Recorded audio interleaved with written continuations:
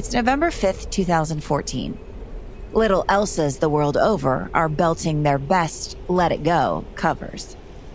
Gwyneth Paltrow and Chris Martin are only months into humanity's first conscious uncoupling. And following a last place result in that year's Sochi Games, American curler John Shuster has just gotten the news that he's been dropped from the U.S.'s high-performance program. A program he helped create. Not there. Shuster comes up just short. He can't believe it, and when you don't perform on the biggest stage like the Olympics, there's definitely some backlash. Oh, and millions of smartphone users are wondering what this U2 album is suddenly doing on their device. So you could say it was a turbulent time. But it's a Canadian reality TV show, of all things, that will spin this turbulence into a full-blown storm in the centuries-old world of curling. A scandal that will challenge this sport's rules, relationships, and competitive landscape. Next into the den. Hurry hard! Hardline! Yeah, so this is our Dragon's Den appearance. So Dragon's Den is a CBC program that, much like Shark Tank in the States. These two entrepreneurs are aiming for a clean sweep with what they claim is a revolutionary curling product. Entrepreneurs go on the show and try and get an investment from, people with lots of money. The product that we went on the Dragon's Den with is called the Ice Pad. And this is the Ice Pad, the lightest, most efficient brush on the planet. Everybody was pretty much using the same broom for the last 20, 25 years. I mean, there was zero innovation going on. I will do it, but I want a $10 royalty until I get my money back and a $5 after that. Super fast. It moves fast. Do you see how light it is? Yeah. I'd go in with David on that deal. On what will become the biggest selling brush in curling. Famous last words, I'll always say it. Very good. We'll take your deal then. Done. Thank you so much. That really opened up Pandora's box completely. The first guy through the door always gets bloody. It all centers around high-tech fabrics used in curling brooms. The tool will affect the extent of the direction, like how much extra curl or straightening you can get. Brooms continue to be a percolating controversy here at the Masters. Both of these teams switching to this hardline broom this season. Performance-enhancing brooms. Today on the podium, disruptors and innovators who had the stones to change curling's status quo. A game of big risk and golden results. From NBC Sports, this is The Podium, a podcast about the 2022 Beijing Winter Olympic Games. As we near February, we'll bring you the stories from snow and from ice that shape the pursuit of gold. I'm your host, Lauren Shehadi, and over the 12 weeks leading up to the opening ceremony, we'll dive into a facet of these games to discover the people and the places that will define them.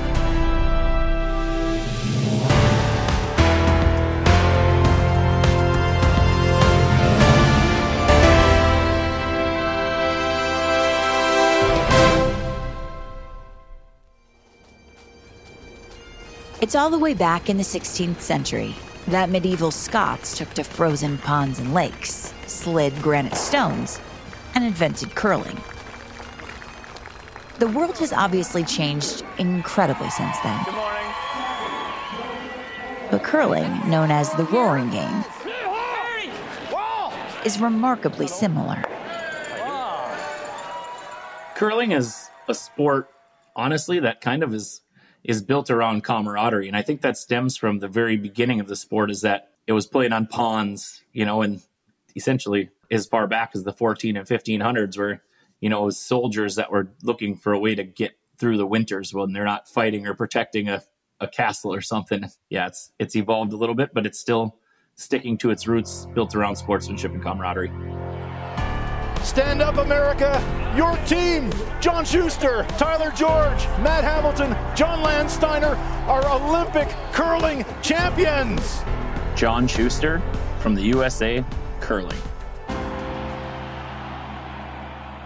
John Shuster, you ready to go? Recently punched your ticket to Beijing, 5th Winter Olympic Games for you. That is crazy. I want to start the story today at the very basic level. What keeps people like you coming back to curling? So our curling is a very tight-knit community, and I think that's, the thing that makes our sport unique. But obviously throughout, the last 500 years, it's evolved a lot too. Whereas it started probably with like cannonballs that were melted and squished and turned into these curling stones that now are, they use one type of granite for the part that touches the ice, and another type of granite is involved in the rock where they contact each other because the bounce is better. So yeah, it's evolved a little bit, but it's still sticking to its roots. But that camaraderie that they had during games has really continued through our sport. And we're playing against other teams throughout the world. And really after you get done playing a curling game, you go upstairs or go, off the ice and sit down with the other team and honestly, chat, get to know them, get to networking kind of thing. And you become really good friends. A sport built around a post-game drink, something I can get behind. It sounds like it hits the spot, which is also what curlers are trying to do, right? Or in this case, hit the smallest curling target, the button. Tell us about this team's aspect. You say we play. Who's we? I mean, we in curling is a team. And because curling is one of those sports where every player affects every shot throughout the game. Because there's a person who delivers a stone or throws it and slides it down the ice. And everybody does that twice every end. And in a curling team, the lead throws the first 2 stones. The second throws the next 2 stones. The vice skip or third throws the next 2. And then the skip throws the last 2 stones that a team throws. And when you're not throwing, the other members of the team are sweeping. And when the skip isn't throwing, he's calling the shots, calling the line, doing the strategy part of it. You will never usually hear me speak about I in the sport of curling, because it really is a true team sport where every single player, even though one person is delivering a stone, every player affects every shot throughout the course of a game. Yeah, the sweeping. That's something we're going to explore a lot later in the episode. On the subject, though, of tradition in curling, I want to bring in the guys from Hardline Curling, from reality TV. Hello, Dragons. Today we're here to sweep you off your feet. My name is Archie Manavian. This is Stan Fong. We're both from Hardline Curling, based out of Montreal. And this is the ice pad, the lightest, most efficient brush on the planet. Stanley Fong. Archie Manavian. Harach. Manavian. Harach Manavian. You said just the name. Say name, last name. I thought they were doing it wrong. Harach Manavian. Hello to all 3 of you and welcome. Thanks so much for the time. Before we get too far into your story, I'm so curious about the traditions of curling, because I think we're starting to get a picture of a game with pretty rooted, rich traditions. Tell me more. Well, as far as traditions go, I mean, there's clubs that have been around for over 100 years. We have just here, Lachine, Royal Montreal. They've been around since... Royal Montreal has been around since 1807. It's the oldest sports club in North America. Right. And it's just, traditions. There's events that we have with Scotland and Canada, where a certain group of Canadian players will go over to Scotland, spend a week, drink scotch, play curling, and then the next year they'll come over here and we'll host them. Things like that. I keep hearing the word drinks. Who's picking up the tab? That always gets the competition going. Is it you, Stan? So before the game, pre-pandemic, a tradition is you start the game by shaking the opponent's hand. You wish them a good game, good curling, and then you try and beat them. And then after the game, the winners buy the first round of drinks. You drink, and then the losers reciprocate. You're basically sitting there for a couple of hours having beer with, 8 other people. And then next week you're playing another team. So there's another 8 people that you might meet. So if somebody's new to this and joining a club, at the end of the year, you're basically meeting 100 people brand new. And then the club itself has parties and whatever. So it's a great atmosphere to do a sport. There's a tradition of sportsmanship. There's no umpires. You call your own. If you, for example, when you're sweeping a rock, you can't touch the rock. If you by chance touch it, you call it on yourself. So there's a certain etiquette. What about the rocks themselves? I hear those have quite a bit of heritage as well. From what I understand, there's a granite island in Scotland where all the stone comes from that has this blue hone granite. And unfortunately, you cannot get any more. That's wild. So all curling stones come from this one island. That's the only place you can get them. What else? You talk about sweeping.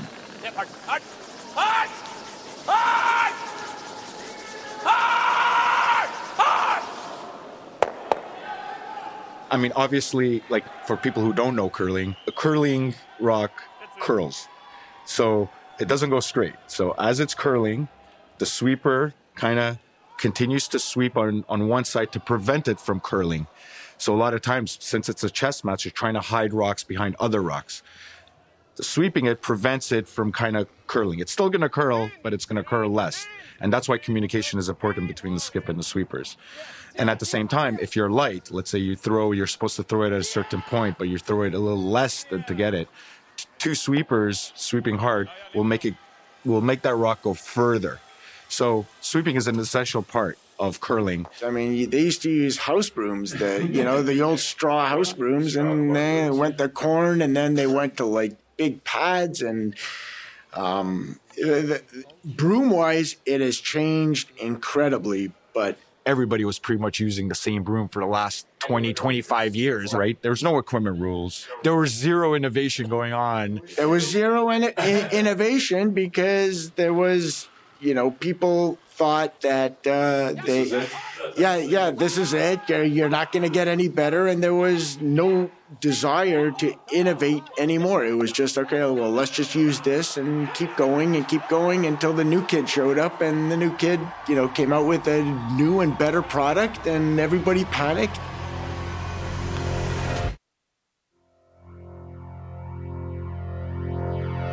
So what is the ice pad, and how does it compare to other brushes of its day? If you're talking about the original brushes, I mean, the ice pad is definitely by far the most effective brush in curling. Because you're sweeping more with less energy, you're getting more effect out of the rock. It's super easy. There's very little resistance. So it's just such a easier sweep.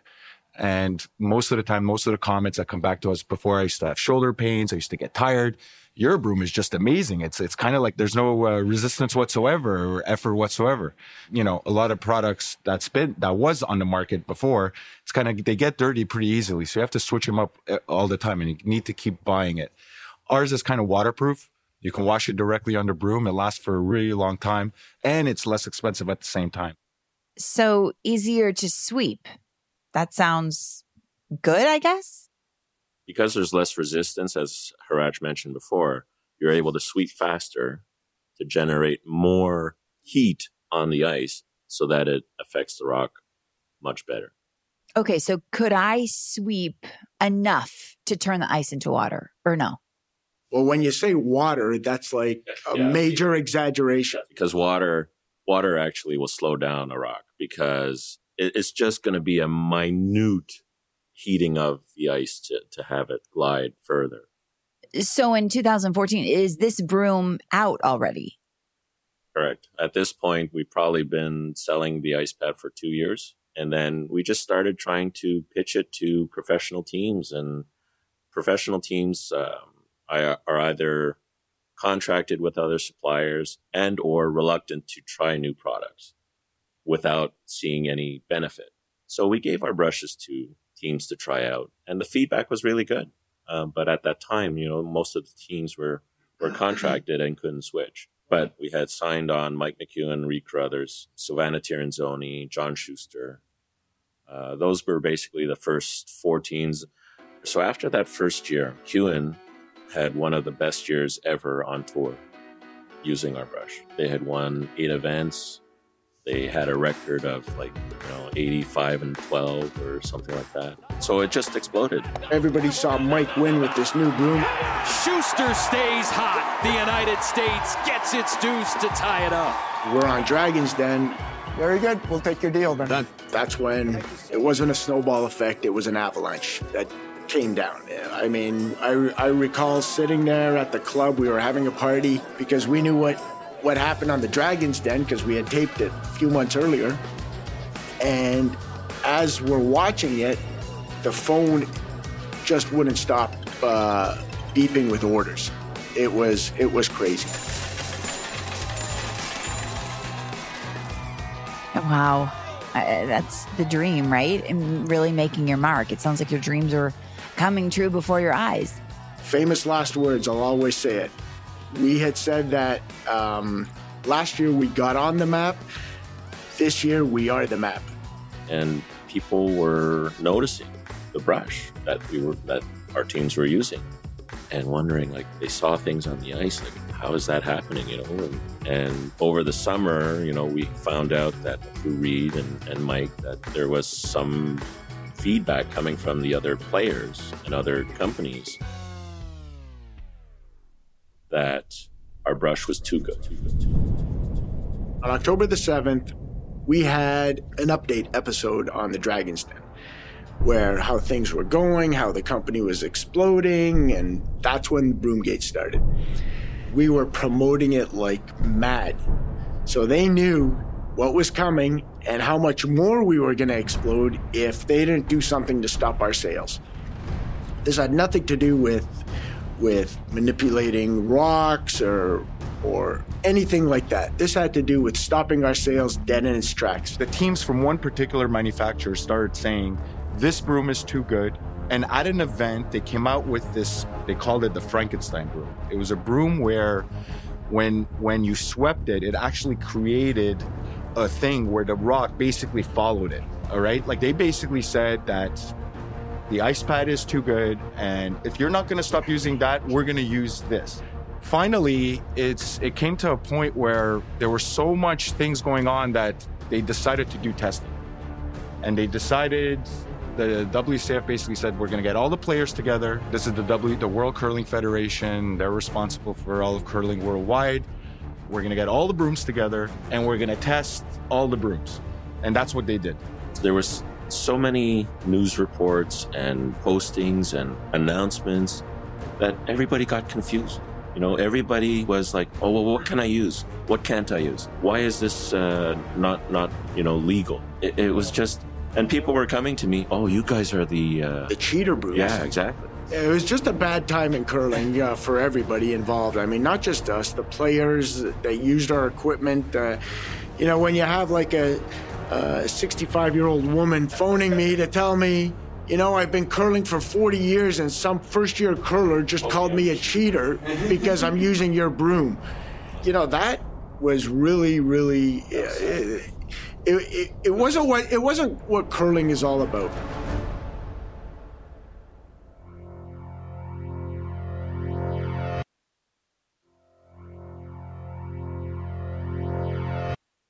There was a lot of hard feelings because there was people pointing fingers, trying to accuse people of cheating. There were people that said some pretty awful things, like making accusations and that kind of thing. But when you're in battle, and honestly, we spend a lot of time and money and resources, all of us do, and traveling and playing, and there's a lot at stake. And, it was a really difficult time. Around the same time as Hardline curling was grappling with the full force of Broomgate, American curler John Shuster was hitting his own low. John, you had a battle going on that was completely unrelated to equipment, one that actually begins with you winning the U.S.'s first curling medal as a vice skip. The 2006 Olympics, I was at that point in my mind just a child. I was still in college. That's the kid in the candy store experience when you're at your first Olympic Games, and walking through that opening ceremonies was still to this day one of the greatest experiences of my life. And we came out and played great. We weren't, by world standards, expected to medal, and we found ourselves playing great and in the playoff mix and coming away with a bronze medal. And I remember standing on the podium in 2006, and that particular Olympics, the medal ceremony was at Medals Plaza in Turin. And it was crazy grandeur, and I remember getting the medal and having it be like the greatest moment of my life. John Shuster. They handed out silver medals to Finland and gold medals to Canada, and then played Canada's national anthem, and I realized that wasn't my dream to stand on an Olympic podium. My dream was actually to stand on top of the podium. So I realized I wanted to skip again and actually have that responsibility and that job, and built a team looking towards the 2010 Olympics, and we obviously did it, and we won the trials in 2009, and we had a full year to prepare for the 2010 Olympics. And when we got to the 2010 Olympics, again, that expectation, since we had a bronze medal in 2006, came with, that expectation of potentially doing it again. And so we got to the Olympics and we lost our first game, I think, to Germany, and kind of missed that. But then we played Norway and kind of controlled the game. And I had to draw to touch the forefoot to beat them in the extra end. And I threw it about a foot heavy, and we lost that game. And the next game we had a couple last shots to beat Switzerland. And we ended up being a tiny bit short on my last draw in the 10th end, and then missed my last one in the extra end, and then lost to Denmark. Back-to-back losses against Japan and Norway. In particular, skip John Shuster struggled with his... The 2014 Olympics, same deal, where we went 2-7 again. So at this point, the U.S. has come near or at the bottom in 2 straight Winter Games, right? Yeah, and that was kind of what USA Curling's like, well, John Shuster doesn't have it, so we're going to move on from him. And how did they move on from you? So following the 2014 Olympics, up until that point, us as curlers were responsible for assembling teams as we best saw fit. And following the 2014 games, that process changed within USA Curling, where they now had a combine where they assessed athletes and, looked at past results and where people currently were. And that was following that season that they didn't include me in the national team moving forward. And, yeah, I mean, obviously, when you represent the United States of America in any sport, no matter how good or bad you're supposed to be, when you don't perform on the biggest stage like the Olympics, there's definitely some backlash. And I think, honestly, part of getting essentially not chosen was USA Curling trying, and honestly, maybe even submitting to public opinion from people who aren't even around our sport that, I personally didn't have it or wasn't the best we could find. It must have been so incredibly tough to be at the mercy of a bunch of forces inside or outside of curling trying to stop you. I mean, in the words of the Hardline guys. But in this office, the F-bombs were flying, I'll say that. You know what, though? This is the thing, is I actually met with, I worked hand in hand. And honestly, it was probably the toughest thing about not being included in that plan is I worked hand in hand with our national coaching staff in what I thought we needed to do differently and better moving forward to give ourselves a better chance to be competitive. And I really helped build that model. And then to not be included in that model that I felt like I helped build was the devastating part for me, because I knew we were going to do things better.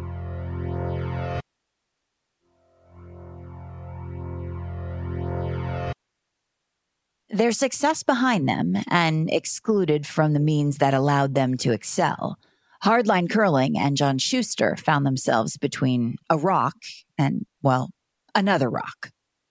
It's interesting when you don't get included and something changes in a sport like ours, which is very grassroots, where people are used to self-form teams. We actually all of a sudden went from, it's really easy to not cheer for the top dogs, but we went all of a sudden we're carrying the torch for all these teams that had formed themselves. And we probably honestly grew our fan base that year because of the fact that we were seen potentially as slighted by USA Curling. The great part about our sport is just because you're not included in the national team doesn't mean you can't win your way there. And that's exactly, what that team did moving forward. And what team is that? The sporting public called us Team Reject. So, because we were theoretically the rejects from the USAI performance program at the time. But it's one of those things, like Matt loves that kind of stuff, like having a name.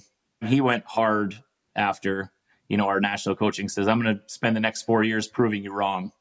And so like that nickname for him, Team Reject was really something I think he embraced, and we embraced it because we had a lot of fun with it. And as a team, you did prove them wrong, right? I mean, the Rejects qualified for the 2018 Olympics. Yeah, it was an uphill battle at the beginning. So that first year that we got left off the national team, we were 11-1 against the 2 teams they chose. I mean, obviously we were doing something just as well as they were. That was one of my favorite years of curling, that's for sure. Incredible. So John, you make it all the way back. What about the Hardline guys? Worldwide smear campaign. And that's when we said, I had told the guys when all hell was breaking loose, I said, when this is all said and done, we are going to come out of this smelling like roses because we've done nothing wrong. I mean, we're being blamed for a lot of things. Stephen Colbert is making fun of us. But at the end of the day, we're going to come out of this looking good. Just got to hang in there. And we did. How so?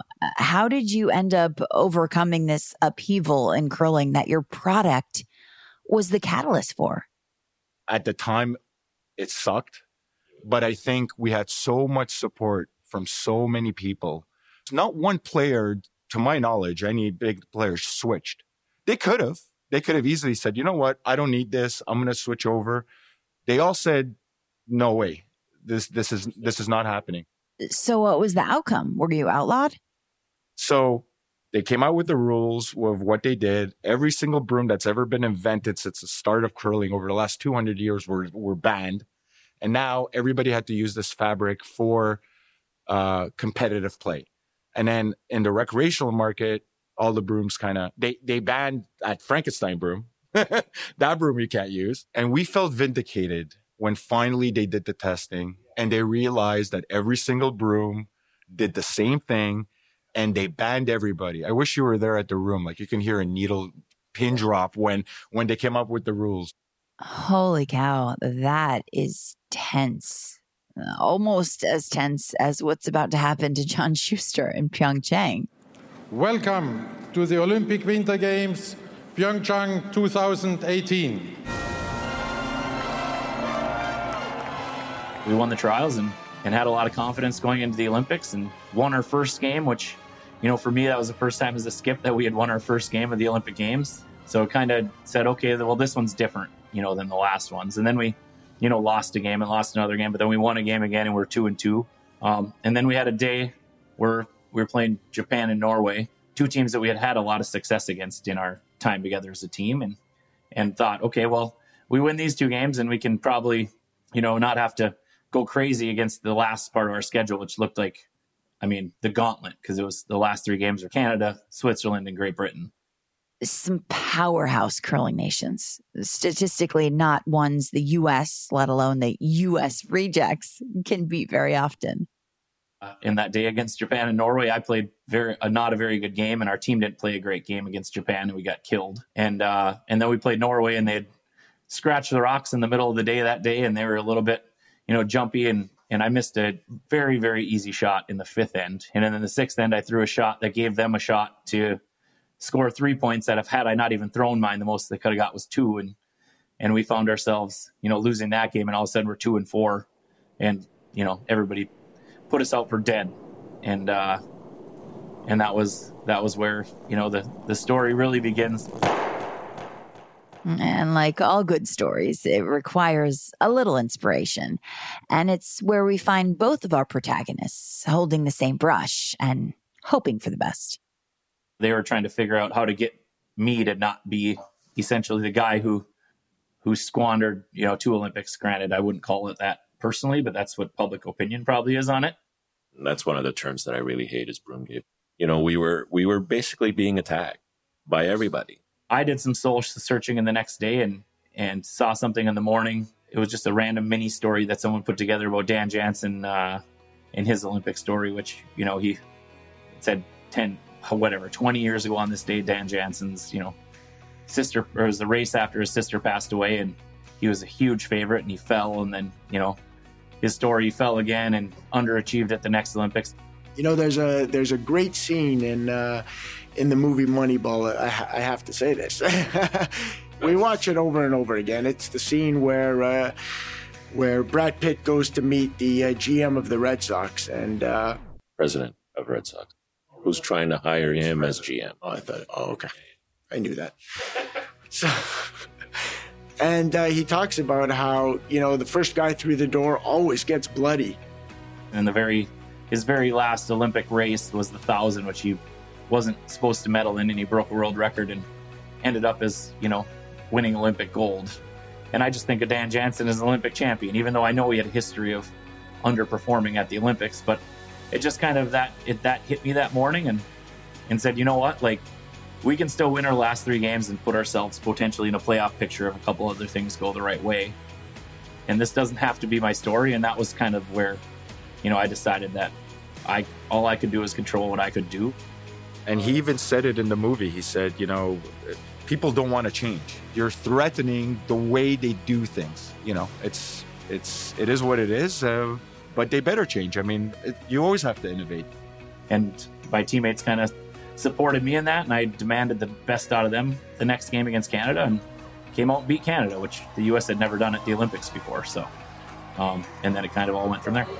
The United States has won curling gold at the Olympics. And I think he battled back. He had to beat Canada 4 or 5 games. The way he battled back and just winning the gold. I mean, I lost it. I mean, I was up. It was up early in the morning, and I lost it. I remember I woke up my wife at the same time because I was screaming so loud. 5 straight wins for Team USA against traditional world powers, including... So where do we stand now? John Shuster is the defending gold medalist, and a Hardline. How are they doing against the other brooms? I don't think we're winning. I think we're dominating. And our teams. Yeah, our teams are dominating. For example, every Grand Slam title was ours for men and women. We won both Olympic golds. We won the last 4 worlds, I think. The last 3 teams that still has yet to get decided, they're all going to be Hardline as well. So we have a very good chance where 95% of the teams going to the Olympics are going to be using Hardline broom. So we're obviously very happy about that, and happy for our teams who work so hard to get there. And we're just, we're a small part of it, but we're happy to be part of it. What do you think the net effect has been of your impact on a sport that existed long before you put your own mark on it? I mean, if it wasn't for our broom, they wouldn't have come up with equipment rules. That's just the plain truth. So everybody'd still be using the same broom. So I think we're very proud of our innovative approach. I've always tried to be an innovator when it comes to strategy and a student of the game where, I'm always trying to learn, new ways to help our team be successful. Because that's part of the skip's job, is to dictate strategy and tactics and to make those decisions on when to employ those things. So, but I don't really view myself much as a disruptor as much as maybe like an innovator. And what does that innovative approach mean for Team Shuster, Team Reject's chance in these 2022 Winter Games? I mean, it really is right now.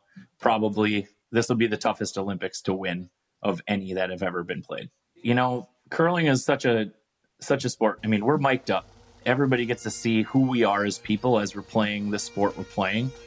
And I think, watching the game go and seeing how the teams, especially our team, like communicate and treat each other on the ice and battle, that's really what I think, what has made our sport so awesome.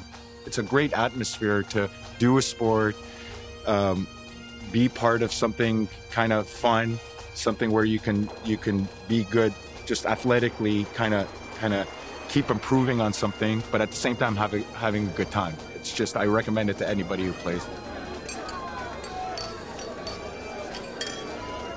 As for those post-game drinks, well, there is still some controversy in Shuster's world. Not around a broom, but a beer called Spotted Cow, which some say is too good.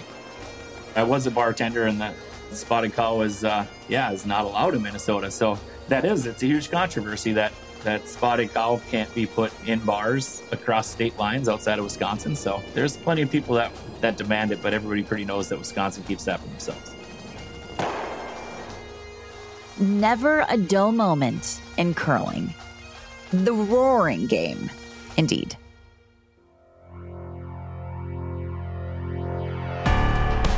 That's it for this week's episode of The Podium. Follow now wherever you're currently listening to get automatic downloads. For more Olympic content ahead of the 2022 Winter Games, check out NBCOlympics.com. And starting February 4th, tune into the networks of NBC.